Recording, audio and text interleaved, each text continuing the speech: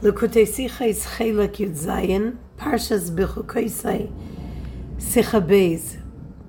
I apologize in advance for the rough voice, as well my apologies for the lack of Sicha for last week's Parsha, for Parshas Bahar. There was no voice.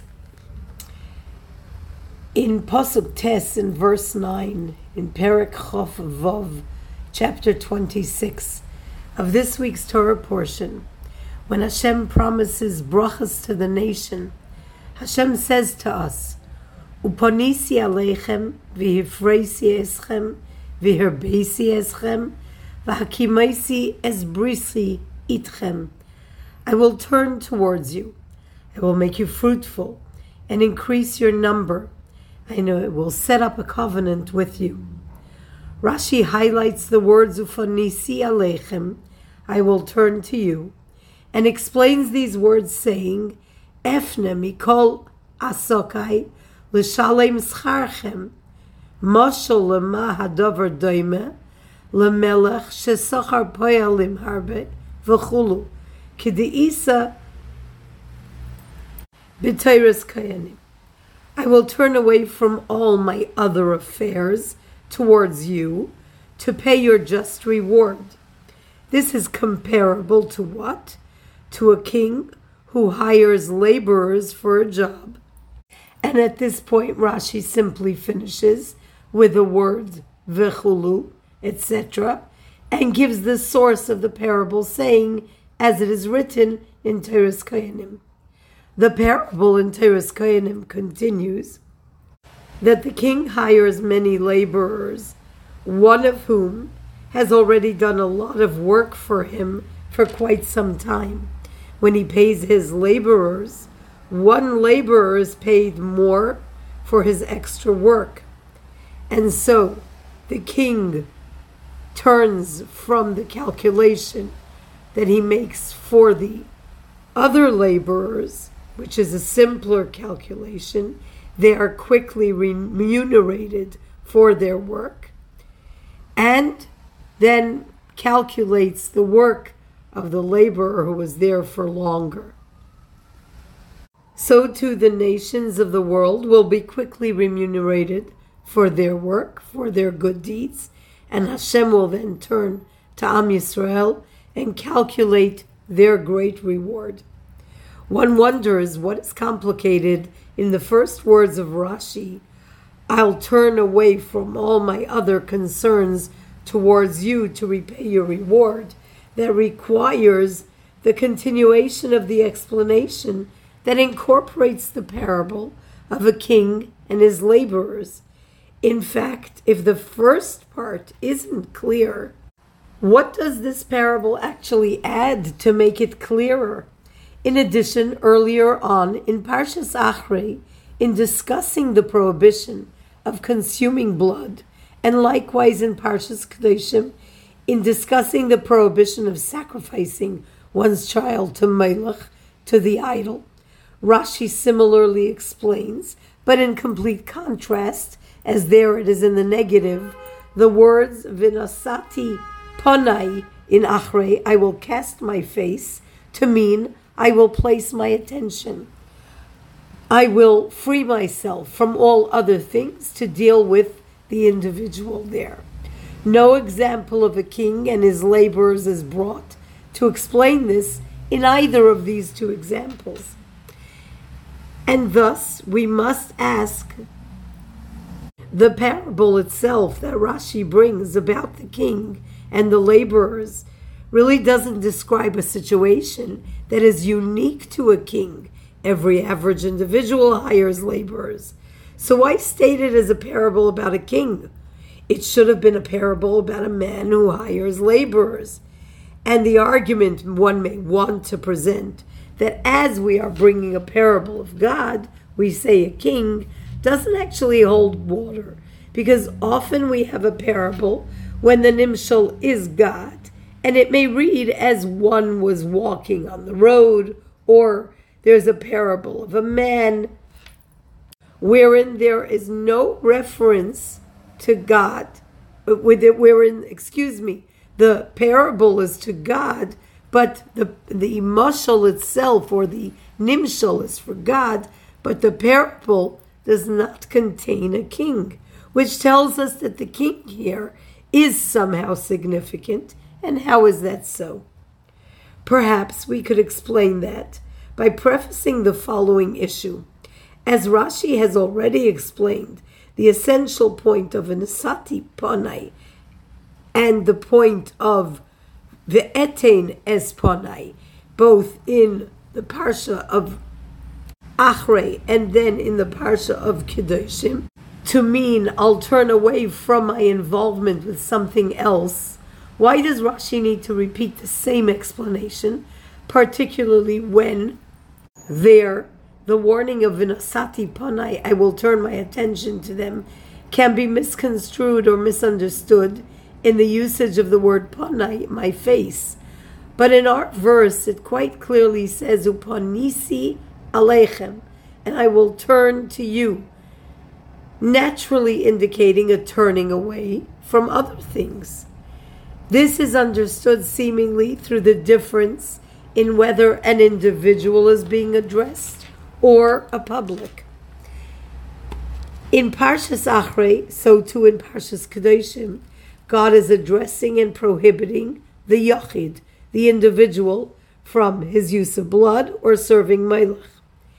In these instances, God says, V'nosati Panai, and Rashi explains, Panai Shali, my attention will be turned from all other things to be involved with you, the individual who is committing the sin. But in our Parsha, it's different. Our Parsha references a klal, the public, the nation of Israel. And when God says, Upanisi Aleichem, I will turn towards you, if we are to understand it in the other sources, as I will turn away from all the things I'm involved in, not the other things, but the things, we'd really have to ask, aren't we and our reward in this discussion part of all the things God is involved in, including being busy with our reward for Torah and mitzvahs? Therefore, Rashi explains these words separately in our Parsha, and does not suffice with previous explanations, as Upanisi Aleichem, and I will turn to you, though it's addressing the entirety of our people, carries the intention of God saying, I'm going to turn from the others and all other things to give you your reward, using the mashal of a king who hires many laborers, and for the one laborer who worked longer, the king says, after paying off the other laborers with their smaller wage, I will turn to the calculation of your work and the substantial amount you are owed. The nimshal of which is that the Jews in this world ask for reward in this world, and so do the nations of the world. So God responds to us saying, I will deal with the smaller reward of the nations first, and then turn my attention to you and your greater reward. The parable tells us that A, there are other laborers who God needs to reward, and these too are things God is busy with, and B, the nations of the world are seen as many laborers, and the nation of Israel like a single significant laborer, and C, the reward of the nations is a physical one, dispensed in this world. On the other hand, the Jews' reward is spiritual and for the world to come. So, as the commentaries explain. Alongside this, we also understand that A, why it's appropriate to say, I'll turn away from all other things, as in I'll take care of all the other rewards, which is in fact different to the reward of the Jew. It's not included in the same reward category because God literally turns from reward in this world for the nations of the world to reward in Olam Haba for the Jewish nation. And B, in saying there is a parable of a king, specifically a king, is the idea that the king is dealing with rewarding a great multitude of laborers, which would probably be unlike the average man. The challenge with this explanation, however, is the way Rashi actually presents his response, and where Rashi abbreviates and curtails his explanation, cutting it short with the words v'chulu k'de'isa b'teiros kohanim.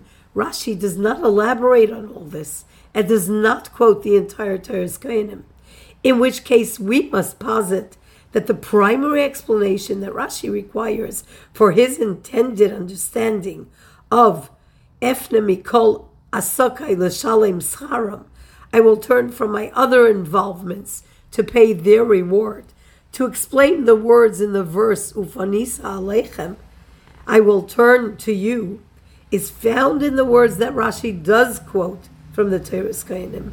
The words mashal lema hadavar doime lemelech shesachar poelim.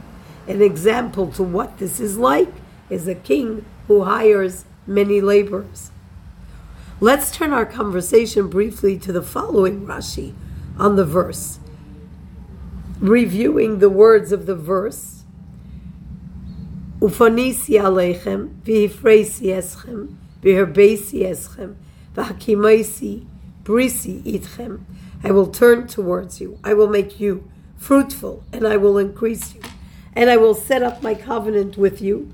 Rashi comments on the words v'herbeisi eschem and explains it to mean I will make you fruitful and multiply. And then Rashi separately explains v'herbeisi eschem, and I will increase you to mean I will increase your dignity, increasing your stature. The challenge that we have here is that back in Bereshis, in the very first chapter of Torah, in verse 22, Pasuk of Beis, when God commands all living creatures to multiply and become numerous with the words pru uravu, Rashi tells us that the word pru might have meant only bear a single offspring, but with the word uravu, God made it so that creatures could bear many. Here, though, Rashi is explaining v'hifreisi, which is seemingly the same word as pru, to be fruitful in abundance. Commentaries suggest that one cannot apply the explanation given in Bereshis, because when God said the word pru, be fruitful in Bereshis, he was addressing man's organic nature to reproduce, and it wasn't a blessing, it was permission. But our portion speaks of the blessing of fertility, and that is blessing in abundance. So in our parsha, v'hifreisi means, I'll bless you with abundant offspring. And here, Beisi then must mean something else. And it means not abundance in number, but abundance in quality, that you will have great stature. This is difficult to understand, though, as the blessing of fertility or abundant offspring isn't actually unique to a Jew. Non-Jews, too, can have large families. The explanation for all this is understanding what the difficulty is in the words ufanisi aleichem. There is a specific difficulty there. Our challenge with these words is where they are placed in the parsha. These words don't come at the beginning of the parsha, where God introduces this idea of reward for following his statutes and observing the commandments, nor as the closure to this discussion of reward, which means we cannot explain ufanisi aleichem, I will turn to you, vinasati panai, as vinasati panai, I turned my attention, as that is explained in Parshas Achrei. And like va'ani etein es panai, I will give them my attention in Kedoshim, where these mean I'm going to turn away from all my affairs to tend to you and come at the conclusion of the discussion of that which may not be done, consuming blood and sacrificing a child to Melech, to Avodah Zarah. Rather, the verse tells us, upanisi aleichem, right in the middle of the calculation of the effluent rewards for the fulfillment of Torah and observance of mitzvahs, Hence, ufanisi aleichem seemingly must refer to a particular reward for these. Therefore, Rashi must explain that ufanisi aleichem does, in this case too, mean I will turn from my other involvements and tend to your reward. And the Mashal Melech, the parable of the king, explains why it's in the middle of the discussion and doesn't highlight the beginning or conclude the discussion of reward.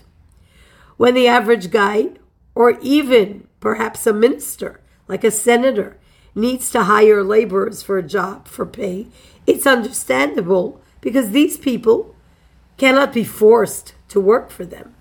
But why would a king be in that position? Don't the king's subjects have an obligation to the monarch of the land?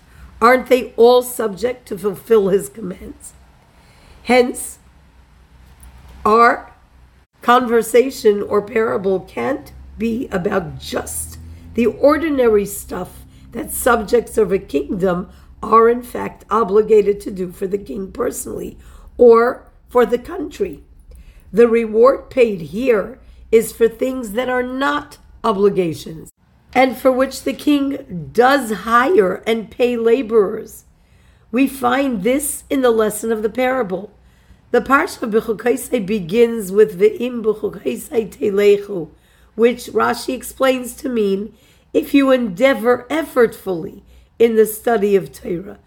Shetiyu amelim b'Torah, not sufficing with a quota that is a commandment, but really be intentionally effortful. And ve'es mitzvosai tishmeru, to do so that you can keep the mitzvahs you learn about and fulfill them. This effort is like the laborer who is hired for work by the king, and not like the subject of the king who fulfills an obligation. This level of effort and intention deserves an additional and unique reward. And therefore, ufonisi aleichem, I will turn to you, is in the middle of this all. In the extra effortful study of Torah and performance of mitzvahs. One, of course, fulfills one initial obligation to study Torah and fulfill commandments, and so there is in fact a twofold reward. The reward of rain in its time, mentioned earlier, is a reward for the obligatory mitzvahs, but the words ufanisi aleichem introduce additional reward, a novel higher level of reward, which comes through God turning away from all other things he is involved in, all other reward, to pay your reward. The ordinary or regular reward one receives for the fulfillment of one's obligations cannot be covered under efne mikol asakai, God turning from all his work to pay our reward, because in fact this reward at some normal level is the type of reward a non-Jew receives for their fulfillment of the 7 Noahide laws and for the study of Torah insofar as understanding their obligation in this world. But the unique reward for Amelim B'Torah, like the king who rewards for work that is not obligatory, which exists only for a Jew, requires blessings that have God turning away from the others to reward our efforts. Though Rashi, quoting Teres Kayanim, records the parable of a king who hires many laborers, plural, meaning among these many would be non-Jews. In fact, yes, for the non-Jew who lives lifnim mishuras hadin, beyond his obligation, there is indeed a special reward.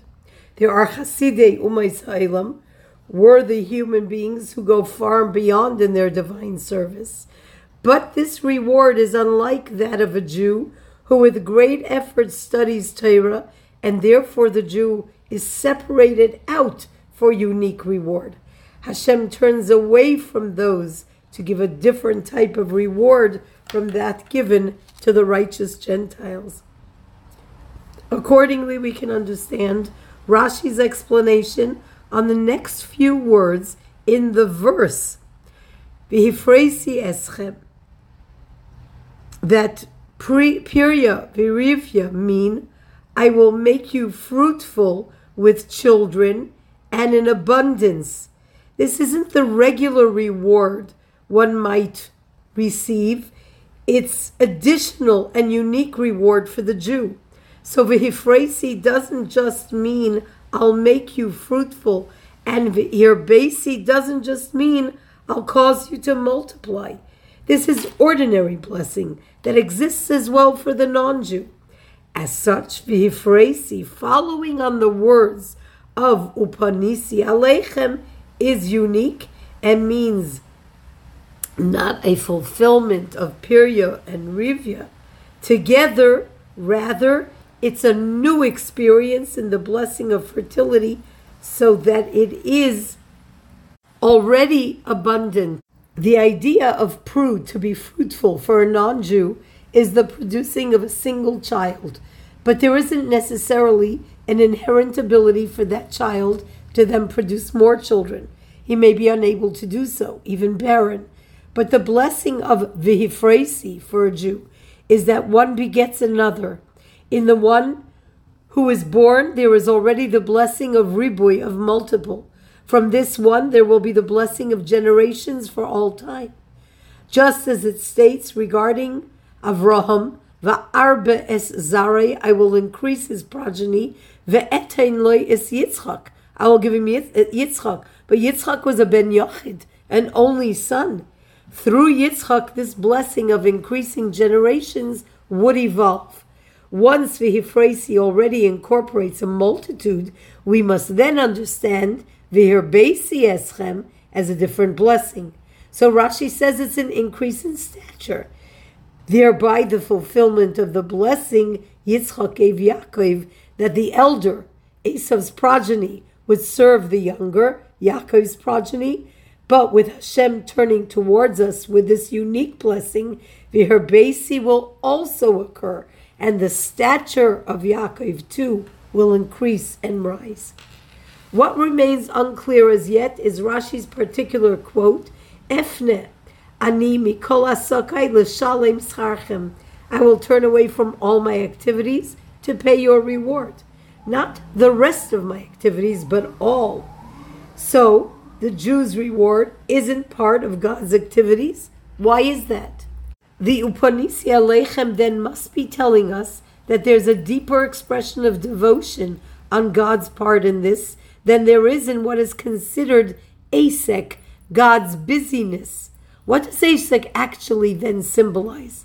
Asek for a human being in this world indicates man's involvement in something else, where he is thereby transported outside of his essential self, busy outside of his essential self. A person's involvement in something indicates a descent from his essential self. It's the same above. God is beyond the realm of extension and revelation, and so all revelations of godliness and all manners in which God extends himself into this world is called asakai. A busyness, a descent in order for God to involve himself and his essence in lower worlds. Therein lies the understanding of the words, Efne mikol asakai l'shalem scharchem. Very beautiful thought. All divine giluyim, revelations, including the ongoing dynamic existence of worlds, and even reward and punishment, the obscuring of godliness in the regular measure, even for the Jew, is from divine light and revelations thereof. It's all asakai, God's dynamic construction of essence, so that there can be an evolutionary process of descent and a drawing down through the 10 spheres of godliness. But the amelin b'Torah of a Jew, when a Jew's involvement in Torah and in the fulfillment of mitzvahs isn't an asik, it's not a side thing to his essential self, not an external experience, nor an act of obligation, but he's involved at a soul level. Hence, his putting himself into his study and mitzvahs with ever greater effort and intensity reflects a response from God of Ufanisi Aleichem. It's a reward that too is immanent and not external, so to speak, so that the Jew and God thereby become one. There's yet another idea here. A human being, even the most refined human being, is organically a mekabel, one who receives divine effluence. In fact, even the highest revelations and lights are in essence mekabel, receivers, receiving from above, and cannot therefore be mashpia, a real source of effluence. True flow outwards can only come from source. So when a Jew studies Torah and fulfills a mitzvah as per his requirement, he remains a receiver, receiving from and observing the decree of God. But when a Jew is an amel b'Torah, beyond his required effort, he becomes a mashpia, reaching deep into himself and using a self-motivated energy, thus becoming daim el habayre, like God. His essence becomes revealed in this world, and so the reward for this too is a reward from essence, from the essence of God. And this is actually reflected in the reward. In the experience of Pru or Vu or Pirya Virivya, there is hashpa'ah, the influence of essential godliness in the experience of new life and creation, an influence that exists for ongoing eternity. What's really interesting, though, is that the follow-up to this blessing of the Hifresi is a host of physical blessings. What's the connection between these? The explanation for this lies in the source of blessing. The unlimitedness of the blessing coming not from Giluyim, not from Asakai, my busyness, but from essence itself, has no barriers and no boundaries, and can thus flow into physical things, infusing them with abundant blessing in an open and revealed manner of all good. Yet we remain with a question.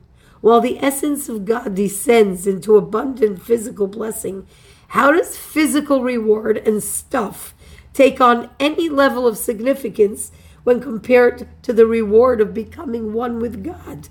As well, Rashi reflects on Ufanisi Aleichem, this imminent light, as reward. But reward is something that someone gets as payment for a job. That tells us that the laborer and the king who hired him aren't one and the same. And they remain two separate entities. The king rewards in this parable that Rashi gives us. If the reward was coming through revelation, well then, just as revelation cannot express essence, only a revelation of it, a Jew too isn't encompassed by essence in receiving his reward, and so he doesn't and cannot become one with God. But in the Ufanisi Aleichem of Atzmus, of essence, we're saying there is essential oneness.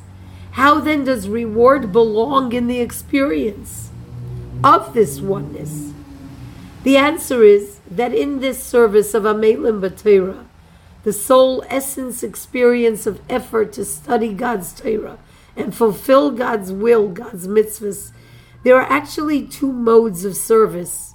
One is where, while a person is expressing a true soul desire, he seeks the result to become one with God. This puts this into the court of his will, of man's desire. There is yet an expression of him, a him who wants the connection. The other mode is to put in the effort without any calculation and without seeking a result, not even the result of becoming one with God. His only concern is to fulfill God's will in the mode of Amelim, and nothing exists besides Atzmos. Because there are these two possible modes, there are two modalities of Ufanisi Aleichem. In the first mode of service, when he and his desire still remain an equation, his reward for his service of Amelim is just that. It's schar, reward, payment, and therefore Torah delineates the physical rewards that come as a result of Ufanisi Aleichem. But when one's service is in the mode of absolute, complete desire to only fulfill Hashem's will with no personal yearnings of oneness, then the Ufanisi Aleichem is also complete. And this is expressed in the words of Pasuk Yud Gimel, verse 13, which concludes the portion of the rewards that will come upon the nation for making the effort of Amelim, for walking in Hashem's ways. V'oilech itchem kaimemius, says God. I will lead you, v'oilech eschem kaimemius, and I will lead you upright as a single column of strength and union of God and Jews, Israel and the King in union.